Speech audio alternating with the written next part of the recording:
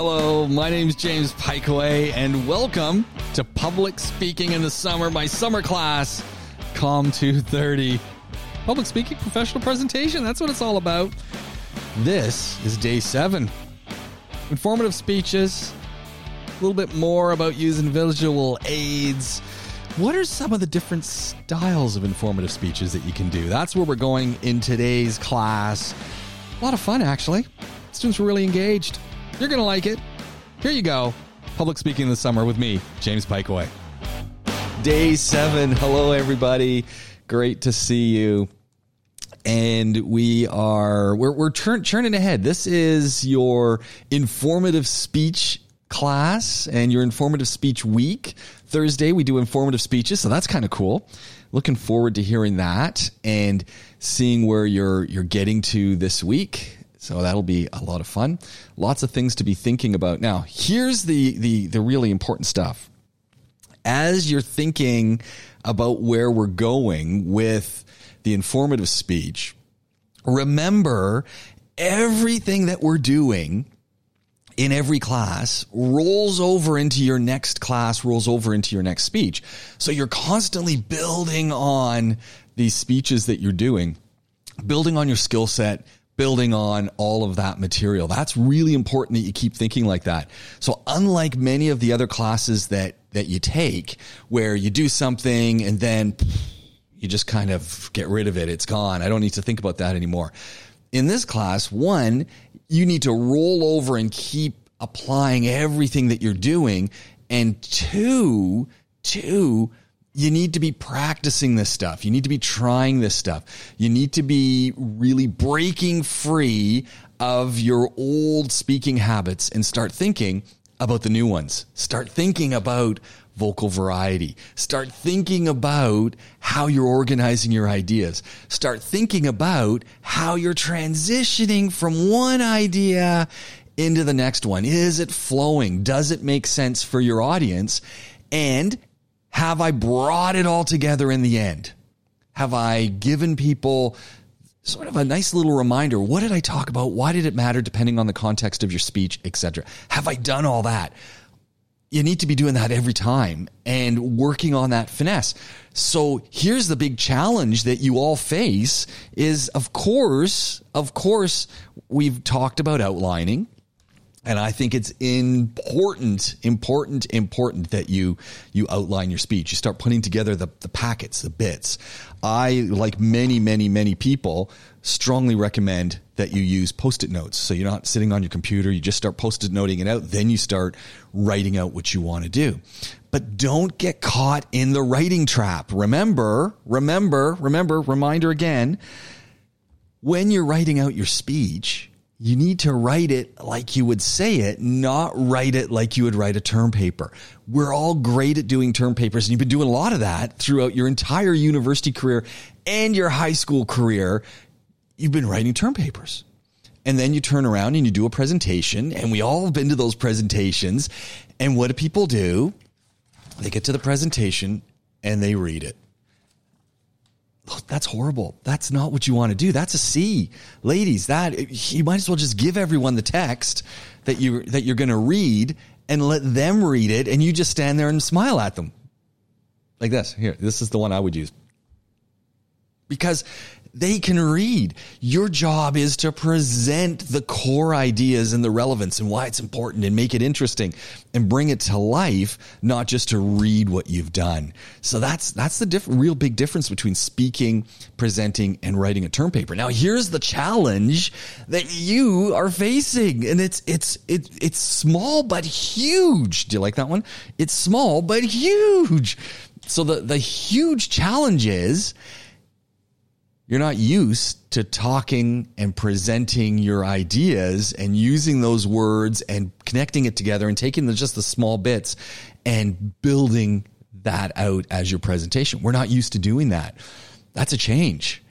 It's a great change. It is the change you want to have, but you're breaking old habits. Now, in a regular semester, we would be on week 7 of the semester.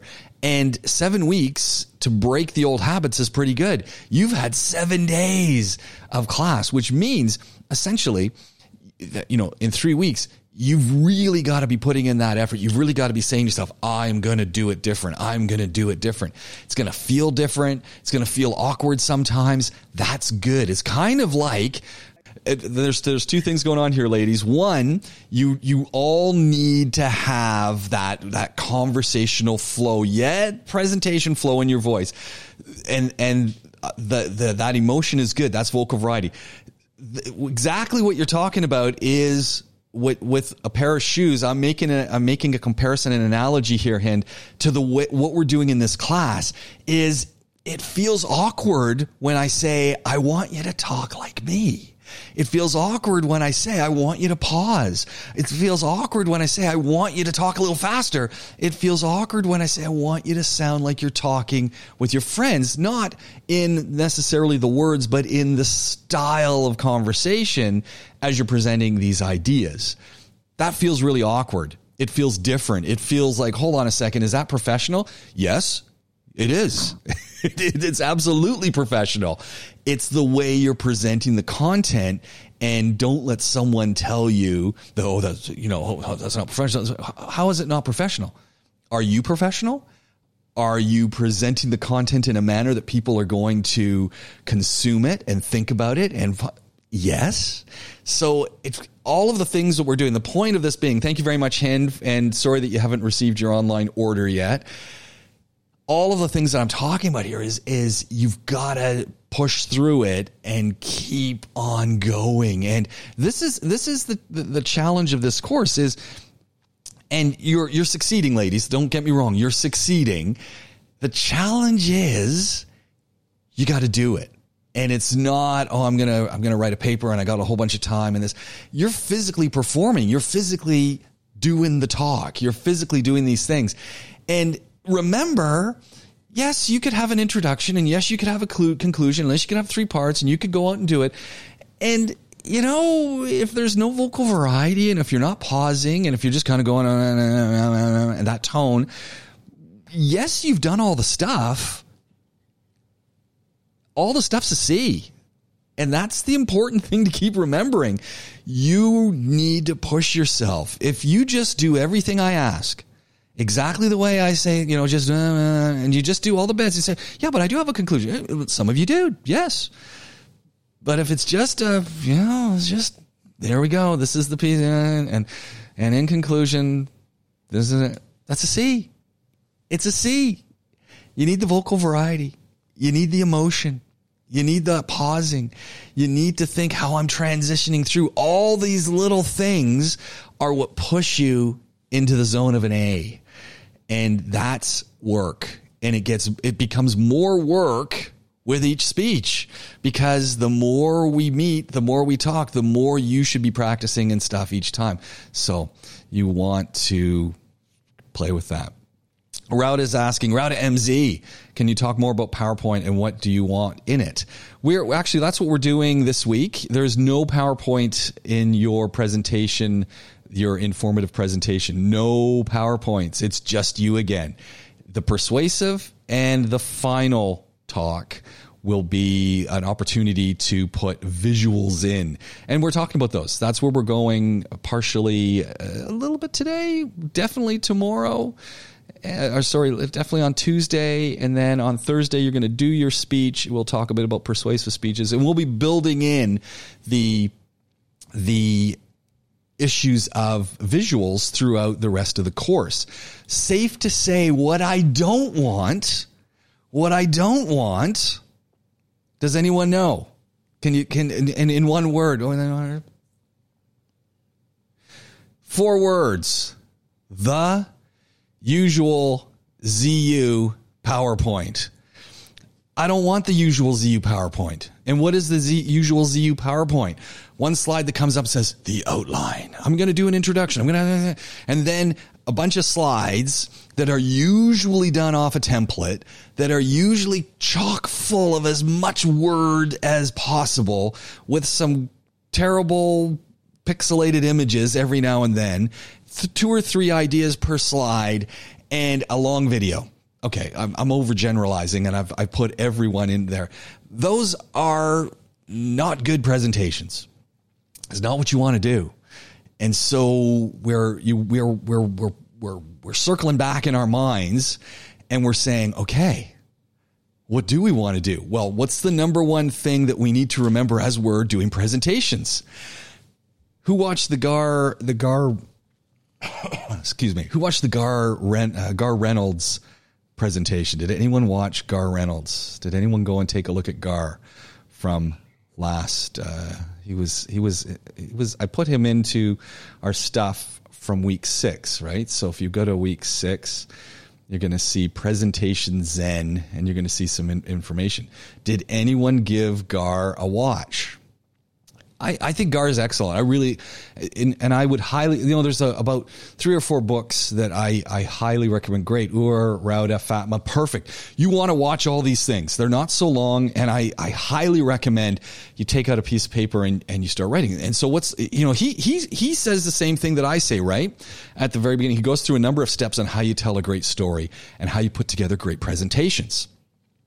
This stuff, and this is the reality, this stuff that he's talking about is what people in IBM, what people in Apple, what people around the world, what TEDsters, what TED presentations are paying to be educated in how to do presentations. That's what he's talking about.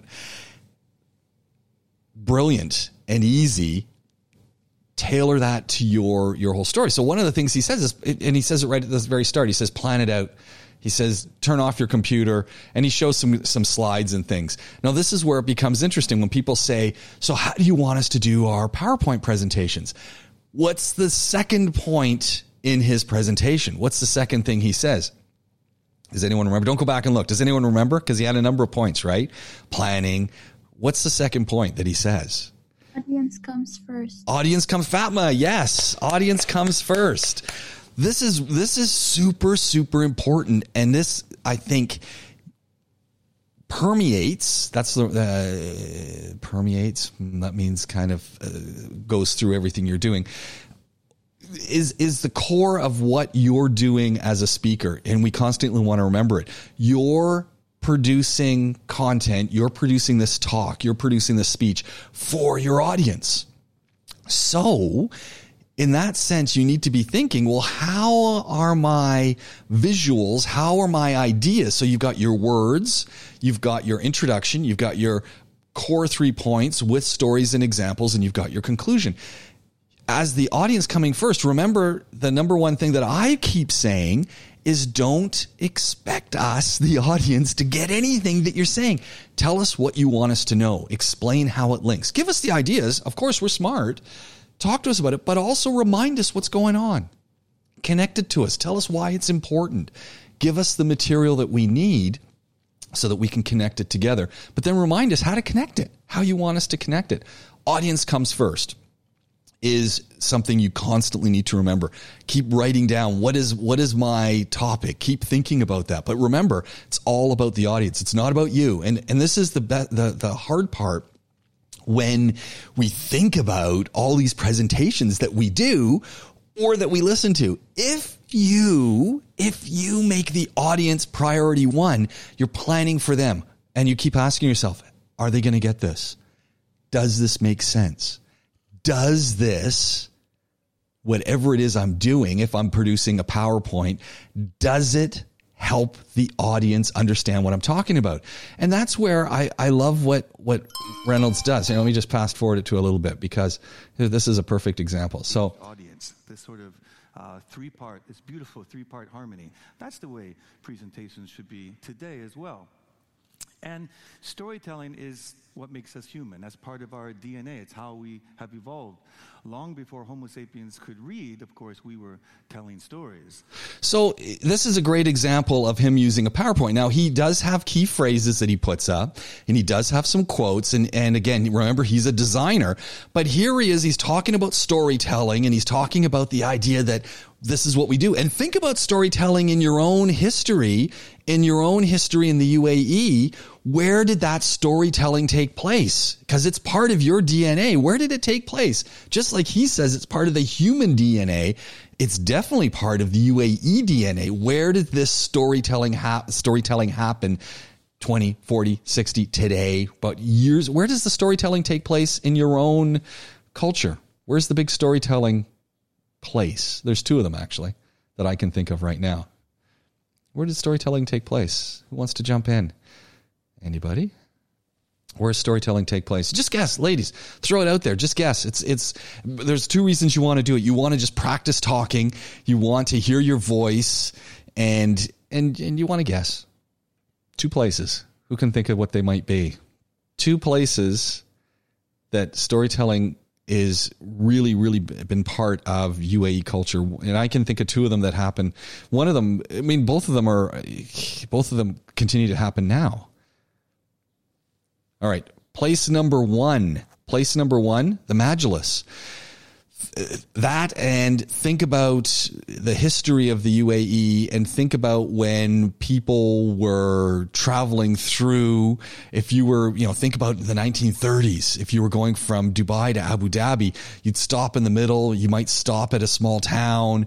You'd come in. Someone would invite you in. They might give you some dates, some tea, some water. And what did they want? They wanted to hear your stories. Storytelling was so important. The Majlis. What happens in the Majlis? The stories get told. So storytelling is really important. Now, think about what he's doing here in this talk. And he's got this slide. Let me turn it on again. And children, long before they can read and write, of course, they're sharing information by telling stories and using storytelling elements, even in explanatory narratives. No matter what type of narrative it is, we can use at least many story elements that will really help with the engagement of our talks. And of course, it increases the drama. We like to add a little bit of drama into presentations whenever we can. So I and my wife and our family, we live in Nara, which is just down the street from here. So you can see he's doing some other things too, right? With his presentations. He's talking about, now he's talking about where he lives in Nara, Japan. He's showing that picture. Again, very few words. It's not about words. It's about the image telling us things. And to me, when you look at these great presentations that are around, and I use many of the great presentations that I use as some of them as benchmarks come from, of course, TED and other folks, because there's so much work goes into producing them and critiquing them and refining them. And the core element, as we start putting our stories together, and as we start thinking about our speeches, you're the speech, okay? So this is the really important thing to remember as we're doing these things. You're the speech. The PowerPoint is an auxiliary element to you. It just highlights what you're saying.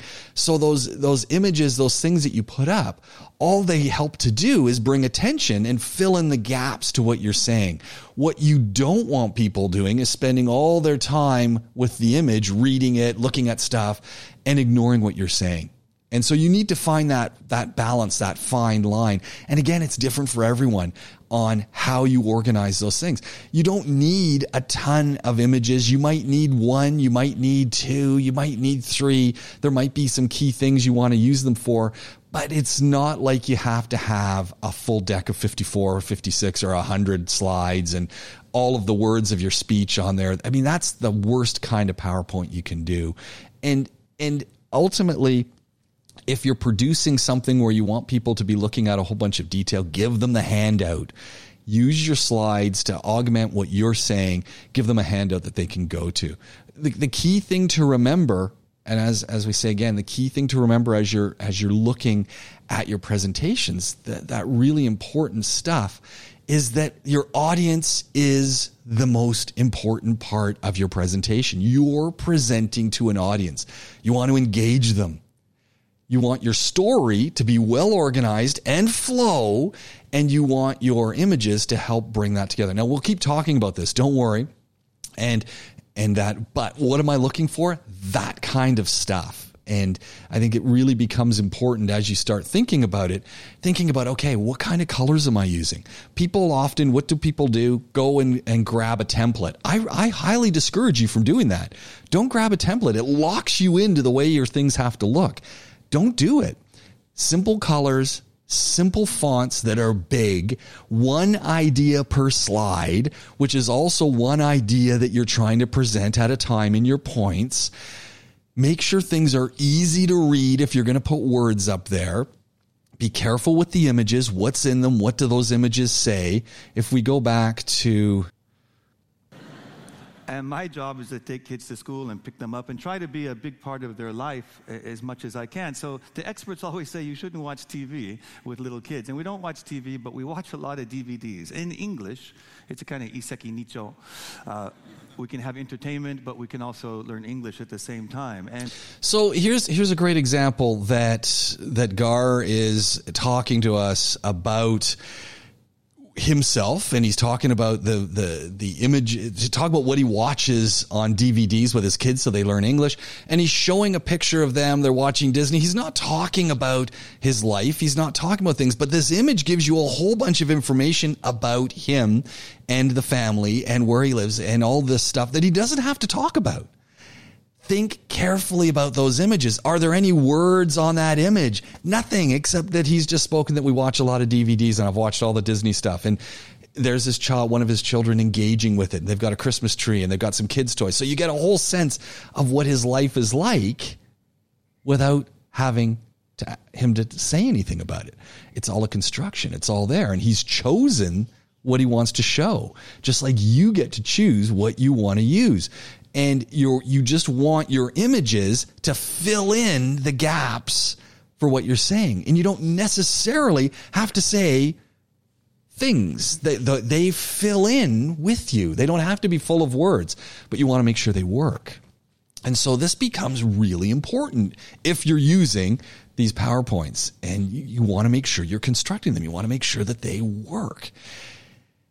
Like I said, how have we learned to use these things in a large part of our lives? We've learned by, oh, well, that's how it's been done. That's how someone else did it. That's how another person did it. PowerPoint makes and Keynote makes all these templates, so they must be the right way to do it. Who said that? Where's that said? And why would I want to use a template when I can construct it exactly as I want it to be?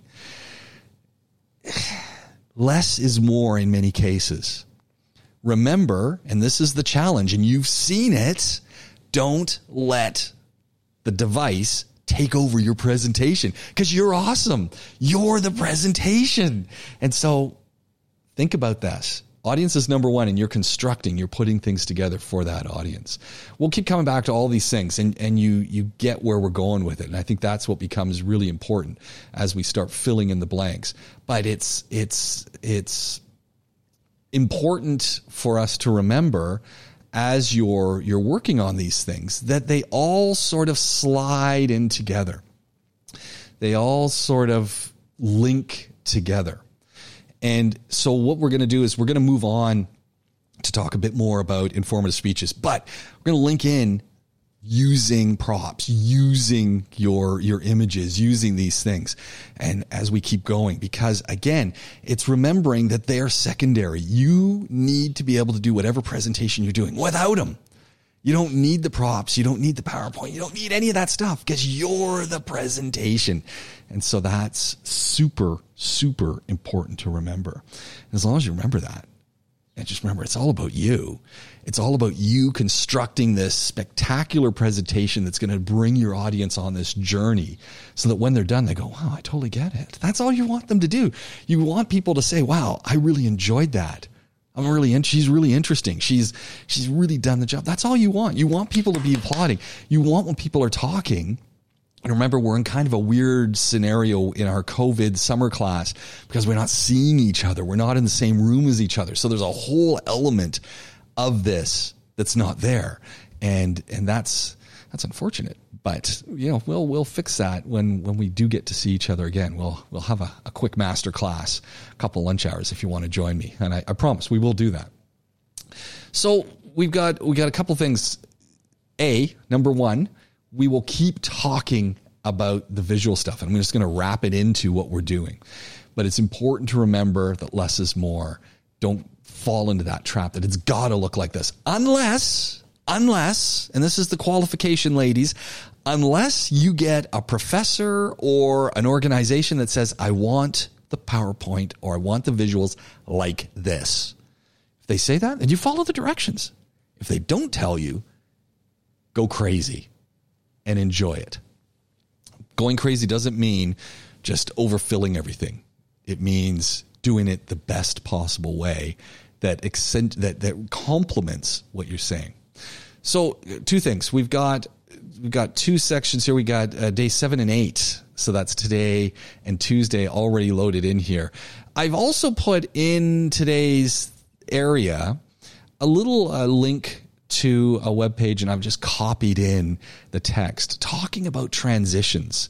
Now, transitions are really, really important because this is something that you need to think about. So not only as you're talking, you want to think about your speed, you want to think about your emotion, you want to think about those stories, you want to think about how things are going and that it's linked.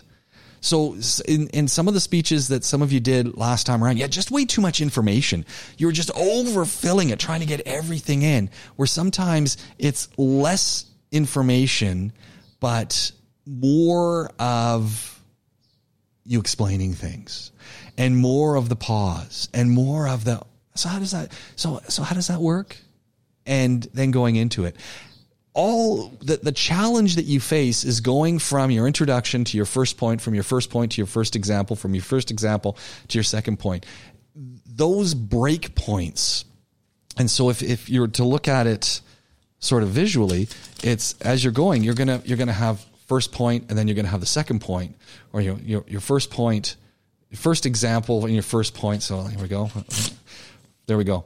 First point, first example, second point. So now I've got 3 things. What do you see in between? You see nothing. You see air. What you need is something that's going to link them, right? So hold on, there we go. So you've got this thing. So I've got first example, and I want to get to my second point. I've got this little thing on the top. That's a transition. You need something that gives us that continuity, something that pulls us through, something that takes us there. And so those things are called transitions. How do you transition into your next point?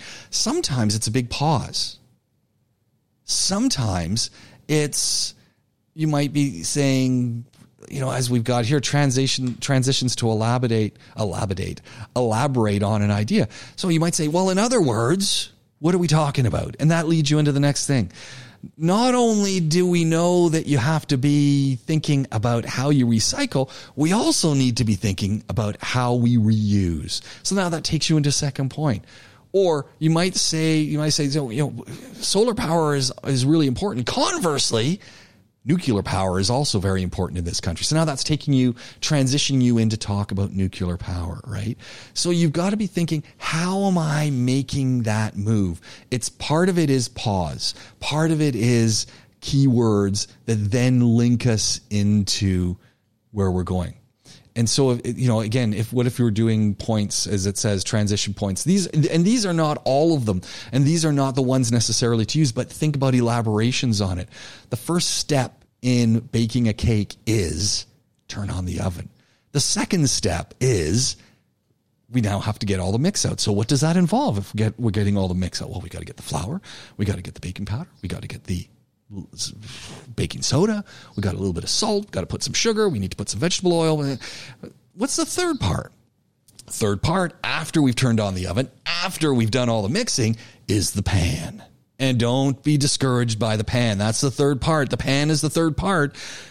Got to make sure it's greased. That's a whole lesson in itself. Fourth part, so we've already mixed, we've already gotten out all the ingredients, we've already mixed it together, we've already greased the pan. Fourth part is the oven. What do we got to do with the oven? We got to turn on the heat. Got to make sure we got the humidity. We got to put that thing in there. So we got 4. So what have I done there is you're using the fourth thing. So you're transitioning in the fourth stage of this is, and what have I done in my 4 stages as I'm talking about them? I keep reminding people, well, what was the first part? What was the second part? What was the third part? Now we're in the fourth part, but what were the other 3 parts? Keep reminding people what they are so they don't forget. And you might be saying, yeah, but why am I repeating myself? Repetition is good. It builds it in, and people are going, oh yeah, that's right. Got this. And they're wondering, where's it going? You're building some excitement. Transitions are important. And there's lots of different things and different ways you want to think about it. But you've got to be thinking about it, ladies. You don't just want to jump to the next part. You want people to know you're moving there. And you want to do it with some elegance. You want to do it with some elegance. And that means you want it to be clever. You want it to be fun. You want it to be part of that show that's bringing them along. And I think that's really important as you start thinking about this product, because you're not just doing, here it is out of the box. Yeah, I've got an introduction. I've got a conclusion, and I've got my points. Yeah, you do.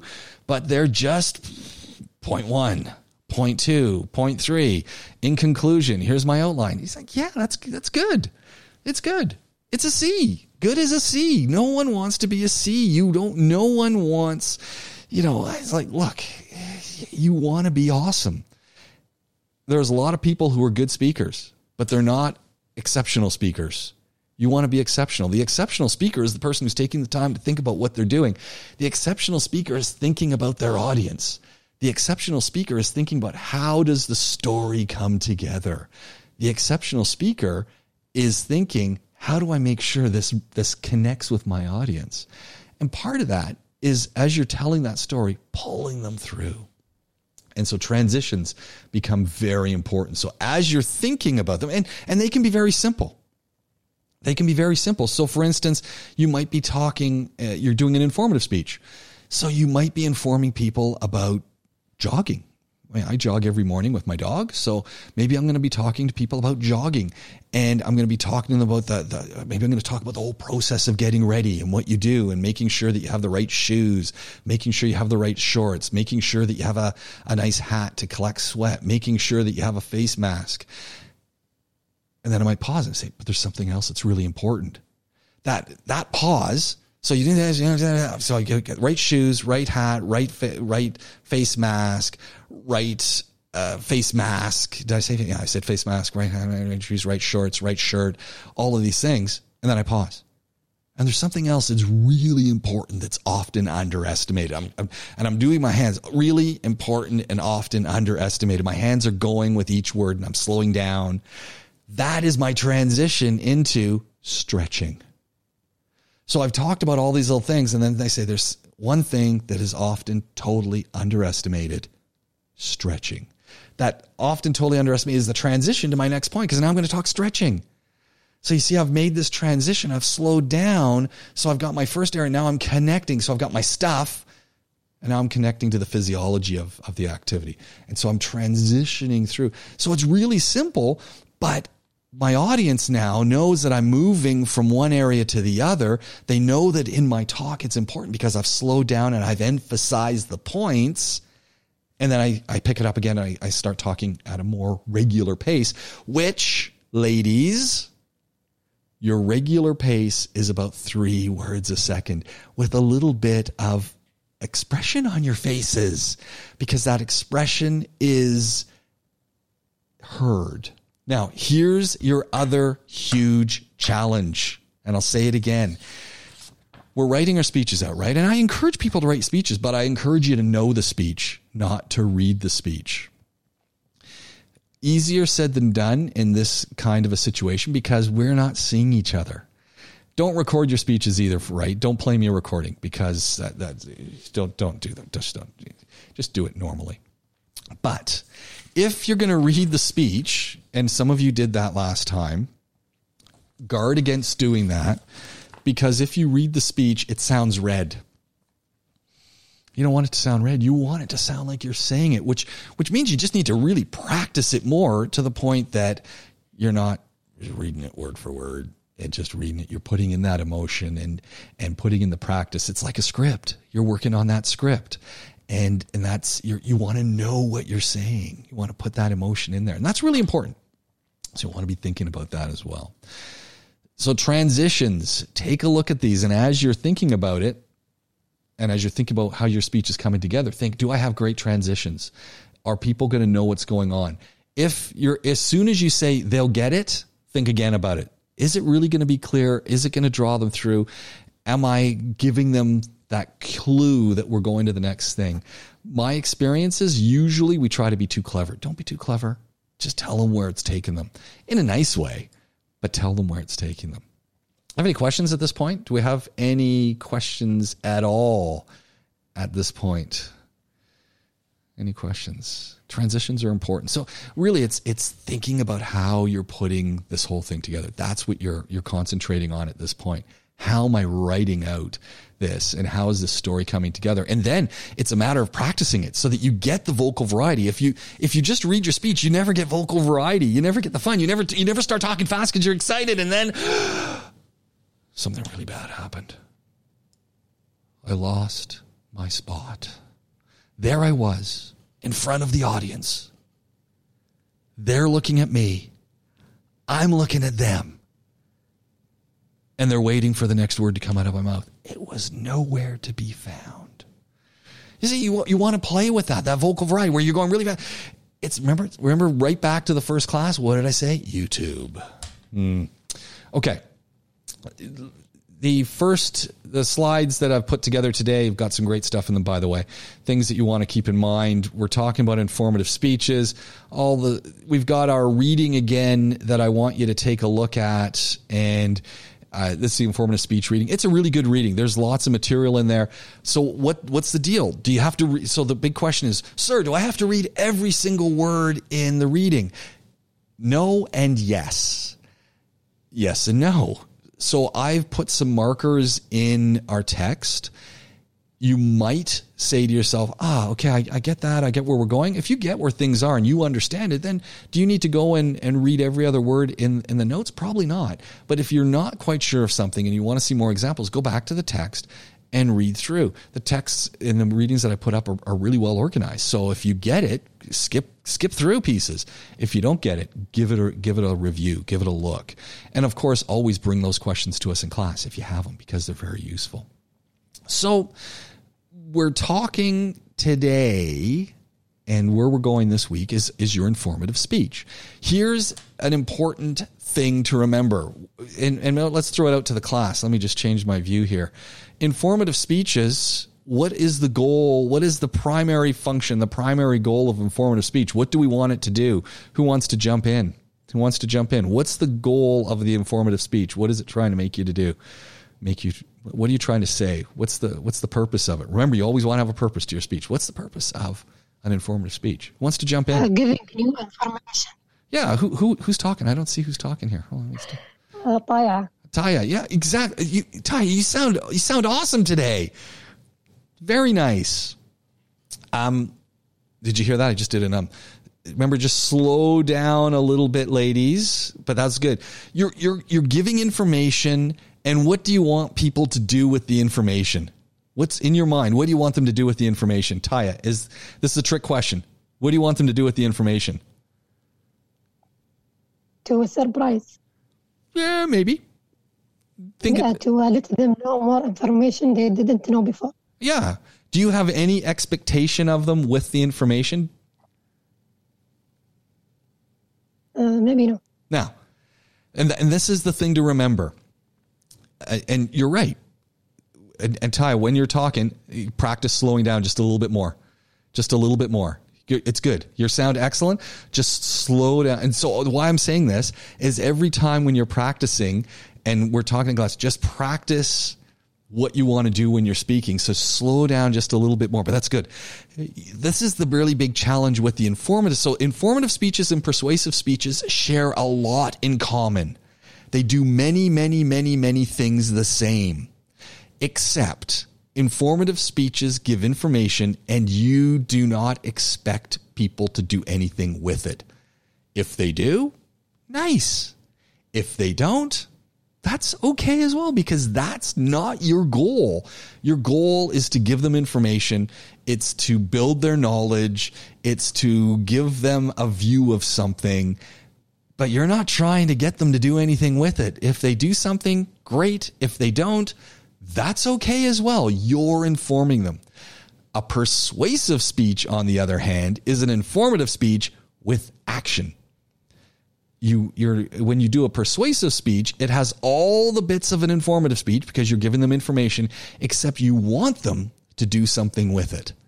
Now, we're talking persuasive speeches, but I'm going to give you a little tip on we're talking informative speeches, but I'm going to give you a little tip on a persuasive speech. And in my experience, most persuasive speeches, not just what that students do, but that are generally done in the world, fail. Not all of them. Some of them work, but many, many fail. And they fail because those people listening to it don't know what to do.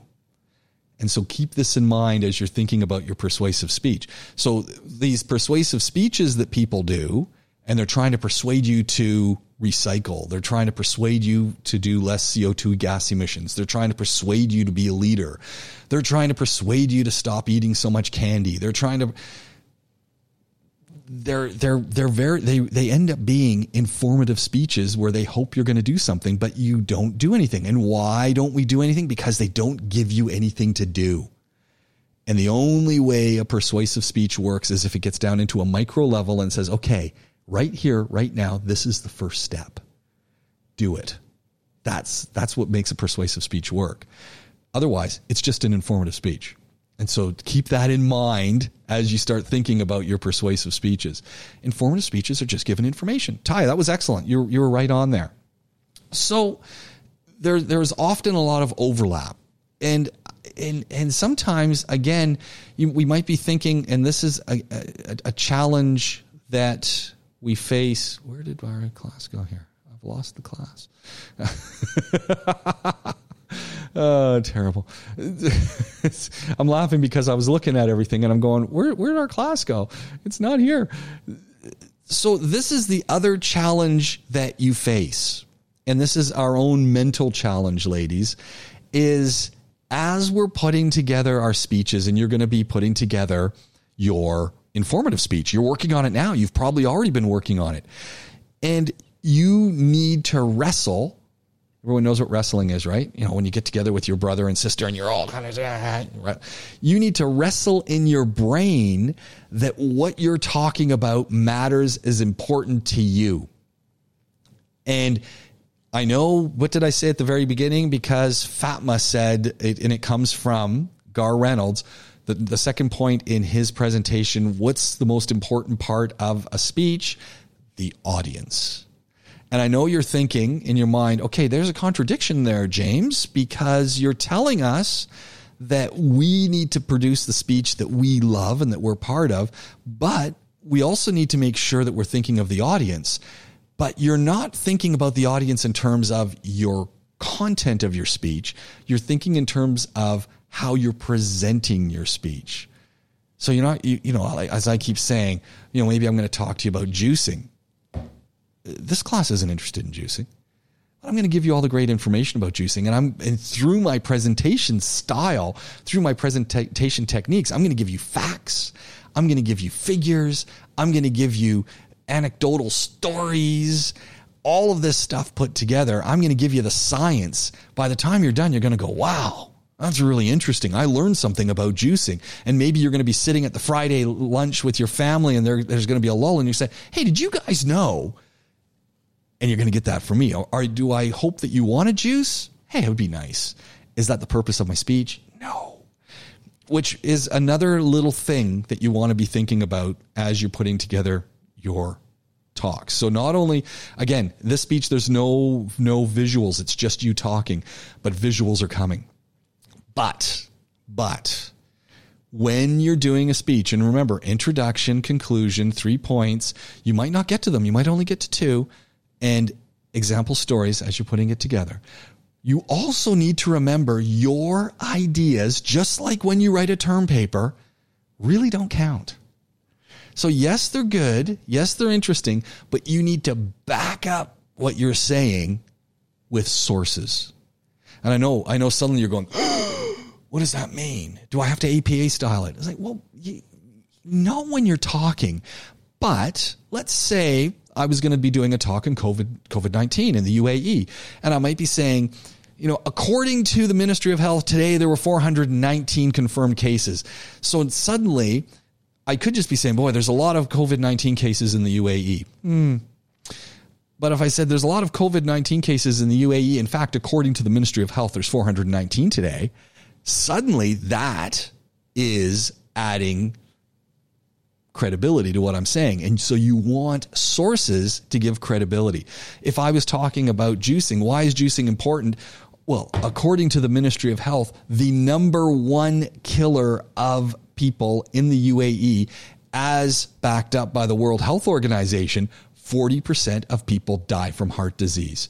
And what are some of the leading causes of heart disease? Again, according to the Ministry of Health, not from me, the experts. Obesity, sedentary lifestyle, which means people aren't moving very much. Diabetes. Three things that, as we know, can be solved very, very easily. So what have I done again? I've brought in more resources. Ministry of Health. And it could be a quote from someone. According to, you need to bring that kind of stuff. You need to be thinking, how do I qualify my ideas in my speech? So it's not just me saying it, but there's something that adds support to it. That's really, really important when we're talking. And it could be you've read some stuff online. Could be you've been reading some stuff in Al Bayan and et cetera. And so you say, look, I was reading Al Bayan. According to Dr. So-and-so, this is what we know. This is what Richard Branson said last week on his Twitter page. This is what the President of the United States is saying. You want to be able to tell people where the stuff's coming from. And of course, in the written part, give me the area where it is. But when you're talking about it, you don't do like an APA style. You do a verbal style. And that's very important as well. So back to where we're going here. A lot of stuff coming together. I rather like this talk. And this was a really easy one. And this is a great example of doing a presentation and thinking about, I'm doing this talk because I'm interested in it. And I'm going to make you interested in my talk by the way I present it. So if we go to this one, Matt Coots, it's pretty short, actually. I kind of like it for that. And if you don't look at any TED Ed stuff, you should. It's pretty good. So let's just watch a little bit of it.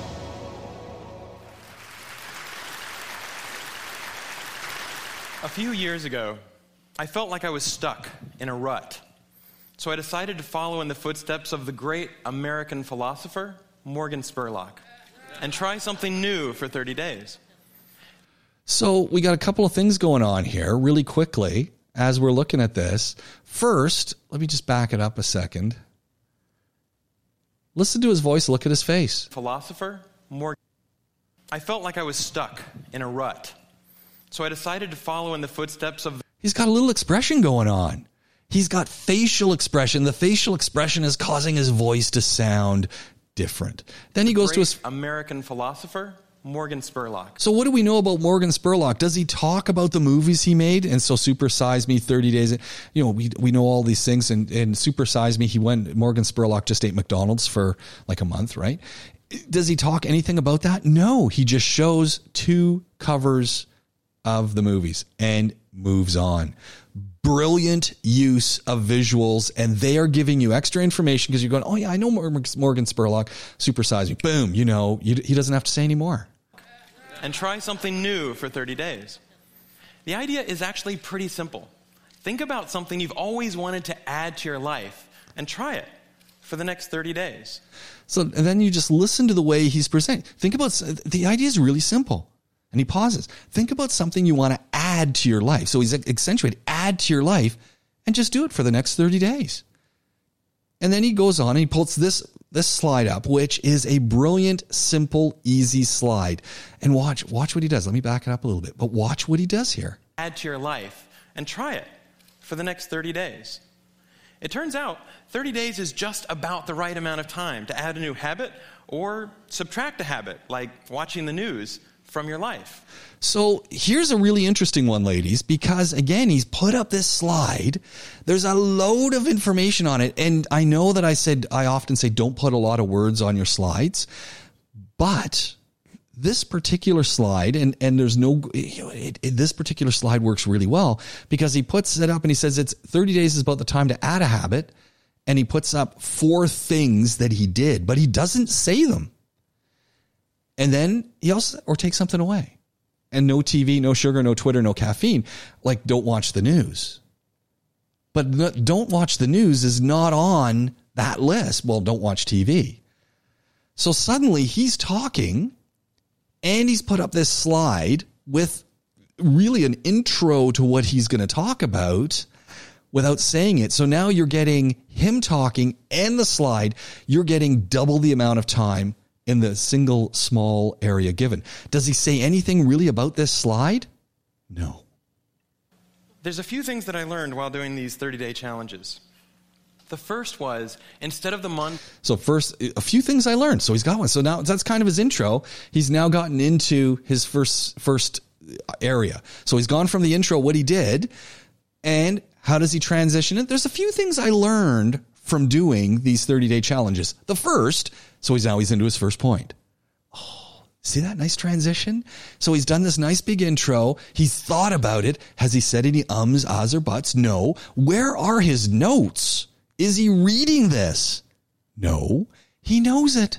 And he's used, and look at the audience. It's all sitting there. There's about 500 people watching him. He's relaxed. He knows what he's going to say. He knows it's going to work. He knows he's got a killer slide presentation, and he knows his topic, and he keeps going. Flying by, forgotten. The time was much more memorable. The time was much more memorable. See, again, he's vocal variety. This was part of a challenge I did to take a picture every day for a month. And I remember exactly where I was and what I was doing that day. I also noticed that as I started to do more and harder 30-day challenges, my self-confidence grew. Again, vocal variety. I also noticed as I started to do more and harder challenges, my self-confidence grew. And so again, vocal variety. He's moving on to the next one. So so what did he do? This is a clever way of, again, transitioning. He's transitioning to his next point now he's going to talk about self-confidence. I went from desk-dwelling computer nerd to the kind of guy who bikes to work for fun. Even last year, I ended up hiking up Mount Kilimanjaro, the highest mountain in Africa. I would never have been that adventurous before I started my 30-day challenges. I also figured out that if you really want something badly enough, you can do anything for 30 days. Have you ever wanted to write a novel? Every November, tens of thousands of people try to write their own 50,000-word novel from scratch in 30 days. It turns out all you have to do is write 1,667 words a day for a month. So I did. By the way, the secret is not to go to sleep until you've written your words for the day. You might be... Let's just back up for a second, because this is kind of neat. When you look at this graph that he's put up here, easy to see. Do you need to look at all of the bits? He's got the words on the side. He's got a big word words. He's got word count, daily goal. He shows where he is. It gives you an idea how he went for 30 days. Is it easy to see? Is it easy to understand? Yes, yes, yes. So it works. Big, in your face, simple, emotions. Do the slides complement what he's doing? Yes. Would I do some of them maybe different? Maybe. But generally speaking, they all kind of work. And they're highlighting. When he talked about Kilimanjaro, shows Kilimanjaro. When he's biking, shows biking. When he's talking about his work and he sits at his cubby, you see it. Again, all of this working with tremendous vocal variety over and over and over again. He's playing with that vocal variety. And that's what becomes really important as we start thinking about these talks. You don't have to read your slides, unless, of course, there's something that you're trying to really highlight. But for the most part, no. The slides are working with you, and it's you that's presenting. And you want us to take us on this trip. You want to transition us through. You want your voice to play with it. And you want people to be interested in and remind us what's going on. Remind us, if you need to, go back and say, so what have I been talking about? I've been talking about how I've succeeded in this. Where did it lead to? And then you go on to your next point. Ladies, this is classic. You can do this. And I'm really excited about where this is going to take. you as you're working on your next bit. Did everyone get a chance to watch Thomas Thwaites? And this guy, again, he's pretty cool. Let's see if it'll start. So, this is the guy I was telling you that I can't stand the way he talks. Kills me. If we look around us, much of what surrounds us kind of started life as very... So first of all, he's all over the place. He's like moving all over. It's like, dude, stay in one place and just slow down a little bit. Maybe I like the variety and stuff, but slow down a little bit and don't do the anyway. But the content of his talk is brilliant and easily something to aspire to. Various rocks and sludge buried in the ground in various places in the world. But of course, they look... do not do it. Don't do it. Like rocks and sludge now. They look like, TV cameras, monitors, annoying radio mics. And so this kind of magical transformation is what I was trying to get at with my project, which became known as the Toaster Project. And it was also inspired by this quote from Douglas Adams. And the situation is from The Hitchhiker's Guide to the Galaxy. And the situation it describes is the hero of the book, he's 20th century man, finds himself alone on a strange planet, populated only by a technologically primitive people. And he kind of assumes that, yes, he'll become these villagers, he'll become their emperor with his, and transform their society with his wonderful command of technology and science and the elements. But of course, realizes that without the rest of human society, he can barely make a sandwich.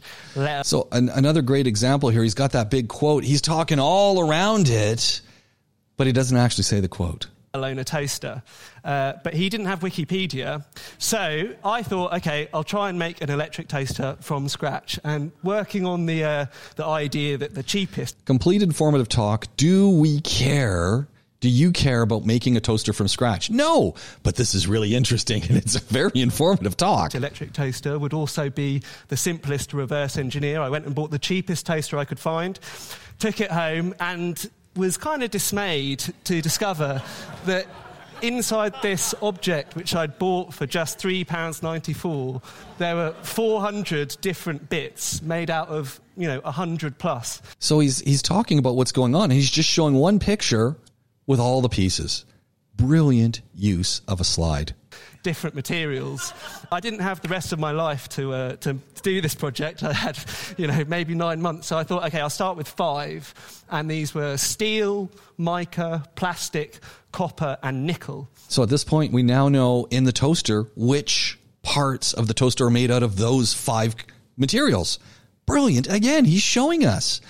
Nice. So, starting with steel, how do you make steel? So, I went and knocked on the door of the Rio Tinto Chair of Advanced Mineral Extraction at the Royal School of Mines. What is this? He's giving himself credibility. This is the source for how do you make steel. So he's talking about that he went and spoke to an expert. Credibility to you. And said, how do you make steel? And Professor Cilliers was very kind. So Professor Cilliers, who's the Rio Tinto chair. Rio Tinto is a company that makes aluminum worldwide. He's now this is what he does. This is his field. So now I have credibility because I have consulted that person, or whether it be consulting them in print and now talking about it. I'm adding credibility. Very important to your talk. Talk me through it, and my vague rememberings from GCSE science. Well, steel comes from iron, so I phoned up an iron mine, and so now we go. We've got yet another piece of credibility because he's called up an iron mine. Said, hi, I'm trying to make a toaster. Can I come up and get some iron? Unfortunately, when I got there, it emerges Ray. He had misheard me and thought I was coming up because I was trying to make a poster, and so wasn't kind of prepared to take me into the mines. But after some nagging, I got him to do that. Through his creased limestone, and that was produced by sea creatures 350 million years ago in a nice, warm, sunny atmosphere. When you study geology, you can see what's happened in the past in the world, terrific changes in the earth.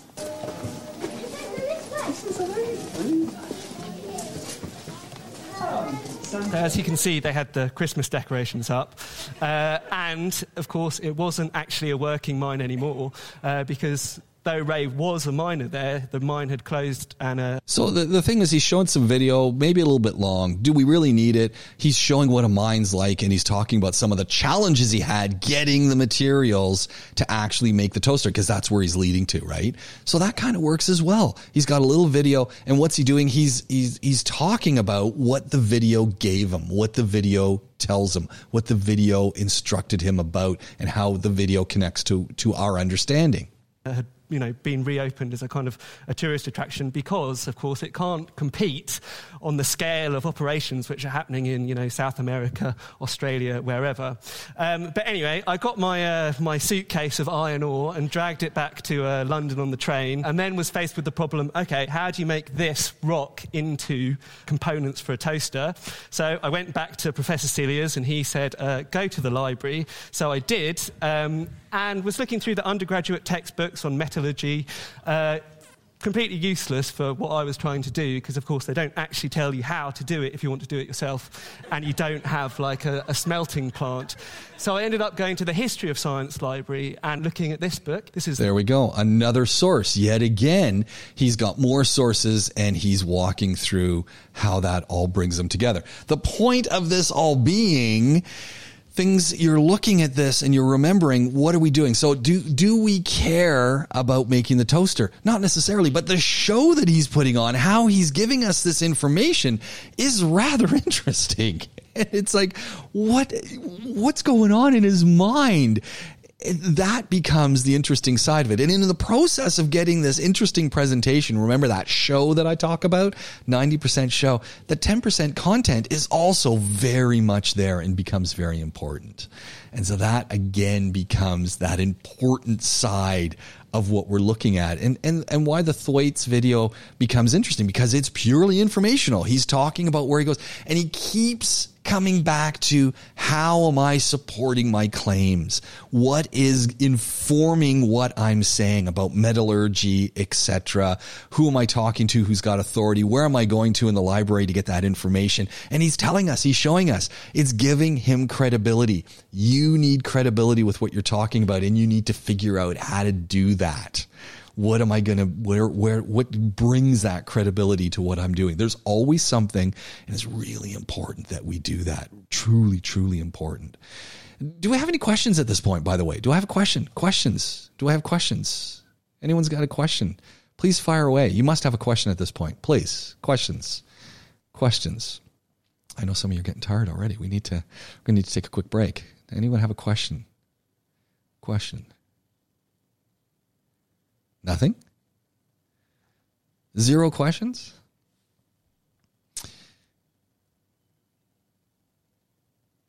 Okay. So what do we know so far? 1, you're going to be doing an informative speech. You're already working on it. Excellent. What matters with an informative speech, like all speeches, the audience.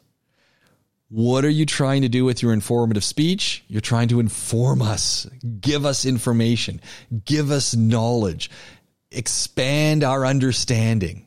That's it. You need to be doing that, as we've been talking about, with vocal variety, giving us that show, putting the information together in a nice organized fashion that transitions from idea to idea to idea.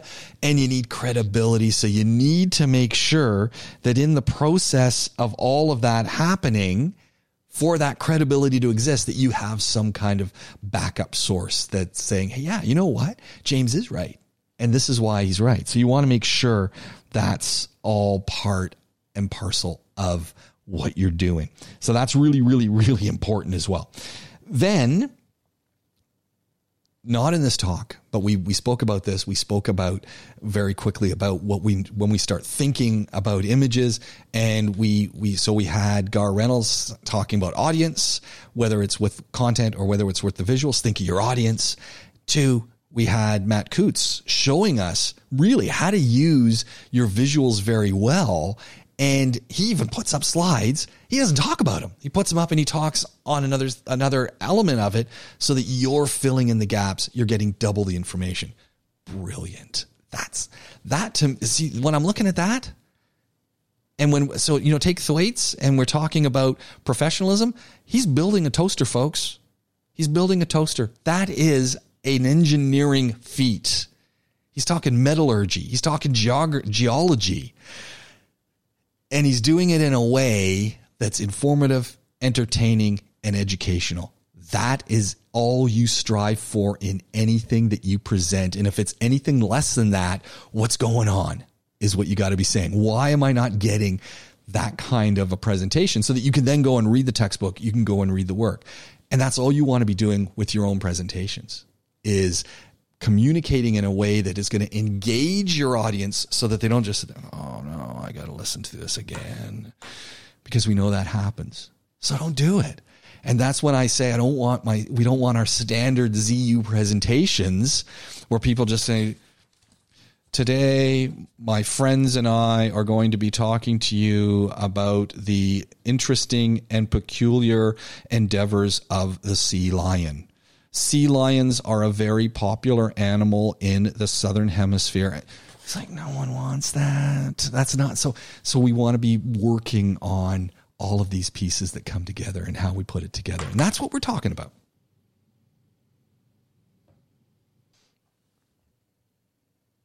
I want to be opening. So let's move forward to where we're going. So you've got some information on transitions. Please do take a look at it. We've got this nice little file for day 7 and 8. It references back to the informative speaking reading, which is this one right here, which download it. And I encourage you to download them. I think they're very important and they're very useful. Now, here's the thing that we want to be thinking about as you're thinking about your speeches. So we want to jump through this really quickly. Is that, remember when you're doing your speech, and this is the easy side, right? Remember as you're doing your speech, what stays the same? What are the constants in our speeches, ladies? What are the constants in our speeches? What stays the same? Anyone? One? Introduction. Yeah. Conclusion. Yeah. So exactly. So we've got 5 parts. So that stays the same.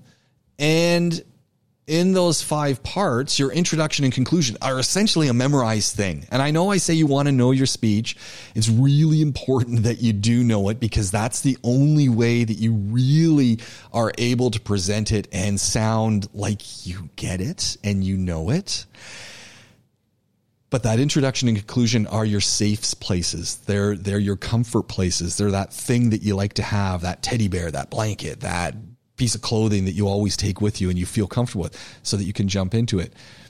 Also, we know that there are 5 parts: introduction, conclusion, and then the middle part. We also know that your speech is going to be 4 minutes. We know this. Like that stuff all stays the same, right? And that becomes really, really important. In this case, you also know that you've got that sheet. So vocal variety becomes really important. The content becomes important. The conclusion becomes important. How you're sounding becomes important. And again, how do you do that? You practice it.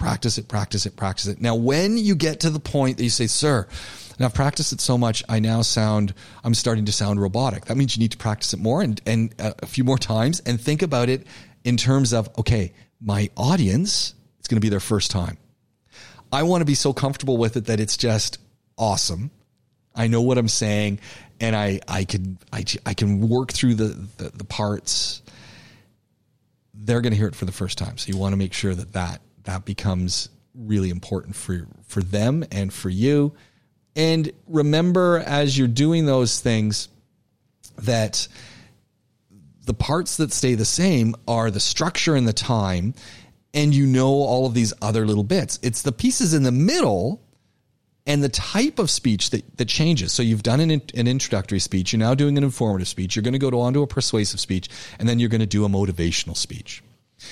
Each type of speech you do has some different things in them.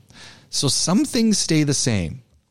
Outline, know that you've got an introduction and a conclusion and 3 points in the middle. That always stays the same for every speech. But in the case of an informative speech, you have different types of informative speeches. And those different types of informative speeches offer you a different way of doing them and offer you different types of content. So you might be, for instance, if you're doing depending on what we're talking about, you might be doing something on a theorist.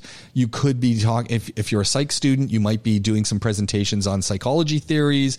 You might be doing presentations on ways to do experiments. If you're an MPS student, you might be talking about how different ways of setting up a shot, etc., different ways of putting together content. So you could find yourself in a situation where you're talking about defining ideas that, as it says here, and this is directly out of the text, so go and read the text as well, but might say, look, I'm defining ideas and I'm putting forward different meanings and different concepts to my audience. And so I want to build that out. So I might be doing a speech that's really based around defining things. So what I've done is I've simply put down an outline, and I've just pulled these right out of the text saying, okay, well, what is a sample outline? And in this case, it's talking about the title, Life is Suffering and Other Buddhist Teachings. And these kind of outlines, I think, are really important in general as you're thinking about what you want to do. Think about, am I giving my speech a title? What is the purpose of the speech? What is the main idea of the speech? And in this case, they start off with 4 Noble Truths, then it goes on and there's more to it, but it breaks it down and it says, okay, well, these are the different things I'm going to talk about. And it outlines it. And then from the outline, you can go and fill it in and fill in the details as you write your speech. So the point being, one of the first types of speeches you might find yourself doing is this definitional speech where you're setting out the meanings of different concepts. Again, you organize it: introduction, conclusion, and then you've got your bits in the middle where you try and pull it together. And so all of this is in the reading for this week, and you know where that is. The link to that is right up here at the start. And if you go through it, you're going to see a section that has all these in it. And it's this, again, not hard, but you want to make sure in your own mind that you're thinking about what is it I'm trying to do. And then that'll help you to organize what you're trying to do. So you might be doing a descriptive speech, talking about what it's like at school, what it's like in a certain place. You might be doing a descriptive speech about what it's like to travel during COVID, what it's like to have a honeymoon during COVID, what school's like during COVID. So so you've got definitional speeches, and then you might have a very descriptive speech. A descriptive speech is different than a definitional speech in the way it's being put together. So what are we trying to look at? In this case, they're doing a descriptive speech of Easter Island. So what have we got? Section 1, Stone Giants. Section 2, looking at the coastal activities. Section 3, looking at this national park that exists now. And within those 3 sections, so that the intro and the conclusion are outside of those 3 sections, but within the 3 sections, they've got multiple examples that they want to go to. Possibly they're going to get to everything, possibly not. And so again, that's why you want to practice things. In your case, remember, you only have 4 minutes. So you got to be thinking, how am I going to fit stuff in? So it's useful to put the outline together. I even do it when I take this piece of paper. Do I have any outlines on my walls? No, I don't have one now. But if I was to show you this side of this, it's not going to go. It's all stitched together. But I've got a big wall over there. And I just stick my Post-it notes, my introduction, and then I'll have my points. And I just have all these Post-it notes, usually different colors, that line up with what I want to say. If I was doing it in my office at the university, I just do it on the big whiteboard in my office and line all the stuff up. If I'm doing it at school, I just find whiteboards and then I take pictures of them. And I find it really useful to do it with a whiteboard as I'm doing that. But again, thinking about, okay, am I doing a definitional speech? Am I doing a descriptive one? How is that all coming together? Am I trying to explain something? Again, explain how you cook something, explain how you teach something, explain how you do a speech. So if you're doing an explanatory speech, this could be kind of cool. So what do? What do you give yourself a working title? What's the purpose of it? What's my central idea? And that helps you to really focus it in and then figure out, okay, what's my first point? What's my second point? What's my third point? and what are the things that I'm going to use inside as the examples, the stories, etc. You want to just write them down very briefly. So again, you know where you're going as you're putting together your script, as you're putting together your ideas. The final thing that you might want to do. So remember, you've got this nice explanatory speech. You might want to do a demonstration speech. And this is very practical. It's really demonstrating how you do something. What was a demonstration speech that we just saw? Who had the demonstration speech? The Thwaite guy, the toaster. Demonstration speech. How to make a toaster. Same kind of thing again. Get in your head, and I think it just works. Again, so that you know where you're going. Get that title. What's the purpose? What's the central idea? And then 1, 2, 3 core points that you're developing things. As we're putting this all together, what we want to be thinking about is ultimately what kind of language are you using once you've decided what you want to do? What kind of language am I using in my speech? How am I putting this all together? How is this going to work? And the big challenge that we face, and this is, again, it's just time in, and it's just telling yourself, you've just got to say, this is going to feel awkward, like that new pair of shoes that I've gotten. They don't feel like my old pair of shoes because my old pair of shoes are worked in. My new pair of shoes are stiff, and my feet have got to get comfortable in them. Getting used to a different way of how I'm presenting stuff. So you're highly organized. Introduction, conclusion, 3 points in the middle. You're going to develop them. You know that it's well organized. You know that that's the way you're doing it. You know that you got 4 minutes. You know that you need vocal variety. You know that you need to sound like you actually care. Again, this is a caring speech. And you know that the way you talk is different than the way you write.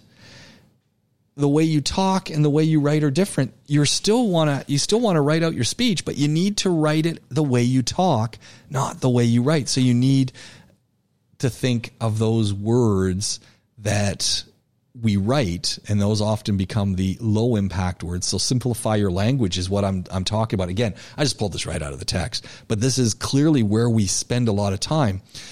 When we write, we use a set of words and we say things that are complicated. We write in a very complicated way, but we talk in a very direct and accessible way. Think about the way you talk to friends. Think about the way you write things. So think about how you're going to use those words. And again, think about how you're putting them together. So again, what I've put together here, and I've just pulled it out of the chapter, is clearly think about the wording that you're using and how that wording can be made simpler and easier for people to understand what you're saying, as opposed to trying to sound like we're super intelligent, or because we already know we're intelligent. The intelligent comes from making your ideas accessible and using the jargon and the words that you need to when you need to. And again, this is the other thing, girls, this is really important. So let's pause, hit the pause button.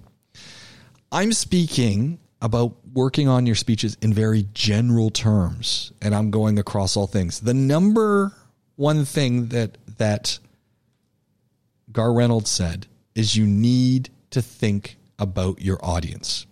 Correct? Yes.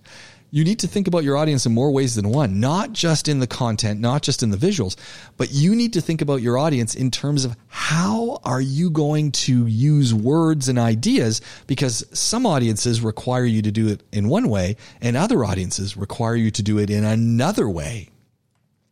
What do I mean? If you're presenting to a group of ZU students, you're going to talk in one way. If you're presenting to the president of the university, you're going to talk in another way. You need to know your audience and the way you're going. So the content might stay the same, but the way you're actually going to go about presenting it might change slightly depending on the audience. There's not necessarily one size fits all. Different audiences are going to require different things, because ultimately, what are you trying to do? Remember, it goes right back to the start. Sender, receiver. You're the sender. The person you're listening to is the receiver. You're encoding, packaging the ideas, not only in the words, but in the images, in the way you talk. That's all the encoding. You want the person who's decoding it to unpack it the way you're putting it together. For what? What's the goal from the encoding to the decoding? You want to have an effect. The effect becomes very important.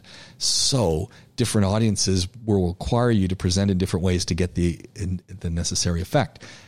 That's, you know those ones, right? Here's a perfect example. I love these shirts, right? This is my school uniform.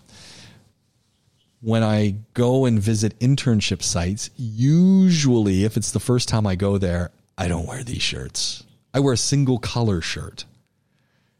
Only after they get to know me do I then come in these shirts. I always will wear a jacket, but then I'll change. So here's an example. I've been going to CID in Dubai Police for, 15, 16 years. And the first few times I went, I wore my regular shirt. And of course the students went and then they talked about, oh yeah, I've got Professor James, and and then one time I came and I wasn't wearing the white shirt. I don't know why. Maybe I had to come right from class or something. And ever since then, if I don't wear these shirts to my Dubai Police friends who are all wearing their white Candoras and things, they see me wearing this shirt. They all want to have pictures because that's the shirt they would love to wear, right? And so they think it's great. So, but when I went the first time, I'm dressed. How does a professor dress? Does a professor dress like this? No, a professor has a shirt on, nice shirt, nice jacket. You've got to look the part. You've got to present the part. And so that becomes what I'm saying about how we do these presentations and how we work things. So it's very important, again, as we're putting things together, to think about, okay, well, what kind of speech am I doing? Am I doing kind of a demonstration speech, how we put things together? I know someone was talking about baking. Cool. It's kind of a demonstration speech. Am I doing a definitional speech or am I explaining things? Think about how you're putting that speech together and then think about, okay, well, what are the parts in the middle that I'm going to need to talk about? Pro tip, make sure that you keep it pretty confined and not talking way out here because you only have 4 minutes. And if you're talking about a lot of things, you're never going to get into any detail, and you want there to be some detail so people feel like they're getting something from what you're talking about. Trust yourself. That's the key. Trust yourself. Remember, it's a whole bunch of it is the content, but a whole bunch more of it is how you're doing it. And the two of them work together to make this exceptional opportunity. So what do we want to do at this point? So we got a lot of things here. You got a lot of things to think about, and you've got lots of words and ideas that we've been looking at. The real key thing is, remember, as you're putting this together, you're talking with us. You're talking with your audience. Audiences love to be spoken with, not at. They don't like to be lectured. So that's a really important piece. But remember, as much as I'm saying you're talking with the audience and you're not lecturing them, you are not talking with the audience. In reality, you are 100% talking at them. But you want them to have the illusion that you're talking with them. But you are talking at them. The illusion. Second pro tip, and it's easier to do this in this context, harder in a class. When you're doing a presentation, yes, you want to engage the class, but you do not want to ask them questions that they have to answer in your speech, because you are lecturing them, although you want them to have the illusion you're talking with them. So if you're going to ask questions, always answer the questions before they can answer them, but you want them to feel like they're, how many people drive their car into school in the morning? Can I see a show of hands? And then before you go in, exactly. And so and even if, you only get a couple, so there's a few of you, and then that lets you go through. How many of you have had a bad experience with parking in the school parking lot? Let me see. Exactly. And then you move forward. So you give people enough time to get their hands up, or only a few people up. And then you keep moving forward because you already have a prepared answer. Your goal is always to be answering the questions that people have coming up in their minds so that they feel like you're engaging them, even though you're not. That becomes really important in what you're doing. I've done a lot of talking today. I've fired a lot of information at you ladies, which is a lot of things to think about and a lot of stuff that you already know and that you're already doing, but now you're thinking more about it and saying, yes. So what we want to do is, and I'll give you a good 5 minutes to prepare for this, is we want to do a nice, comfortable 30 to 60 second speech. So minimum of 30 seconds, maximum 60 seconds. So you've got 30 to 60 second speech to do right now, off the cuff. So you got a couple seconds to plan it on advice to a friend on how to do a good presentation for their class based on what you know so far. So you're going to do a 30 to 60 second presentation, 30 to 60 seconds on advice to a friend, advice to some students on how to do a good presentation in a class. Could be to a group of high school students, could be to some ZU students, but a 30 to 60 second presentation. So minimum 30 seconds, maximum 60. Minimum 30, maximum 60. You can't go below 30 seconds. Conclusion. So think things you want to be thinking about. Okay, so you know this, right?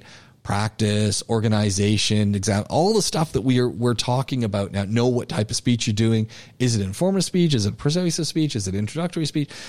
Know your stuff. Talk with, not at, right? All the stuff that I've just been saying. So you know it all. Now you want to think, okay, how am I going to organize this? How am I going to make this sound engaging? And ultimately, as you're doing that, remember, you need a clear conclusion. You need a conclusion.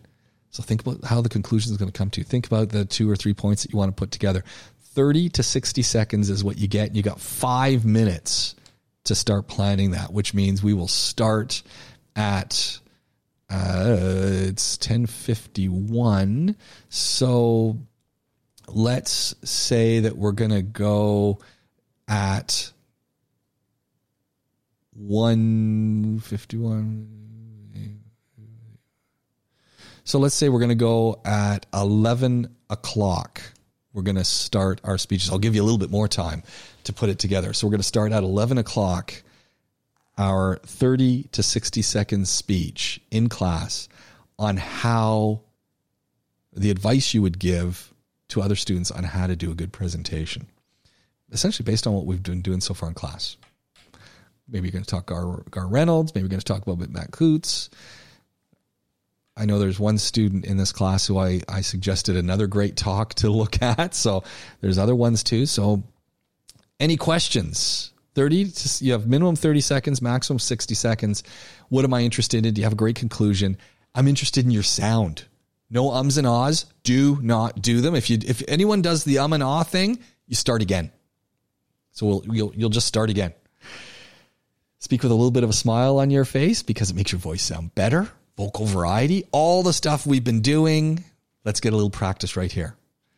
We're going to kick off at 11 o'clock. Any questions? Any questions? You have been listening to Public Speaking in the Summer with me, James Pikeway. Want to find out more about what's going on? www.jamesed.com or follow me across the socials at The Jamescast. Thank you very much for tuning in. More to come. This has been Public Speaking in the Summer.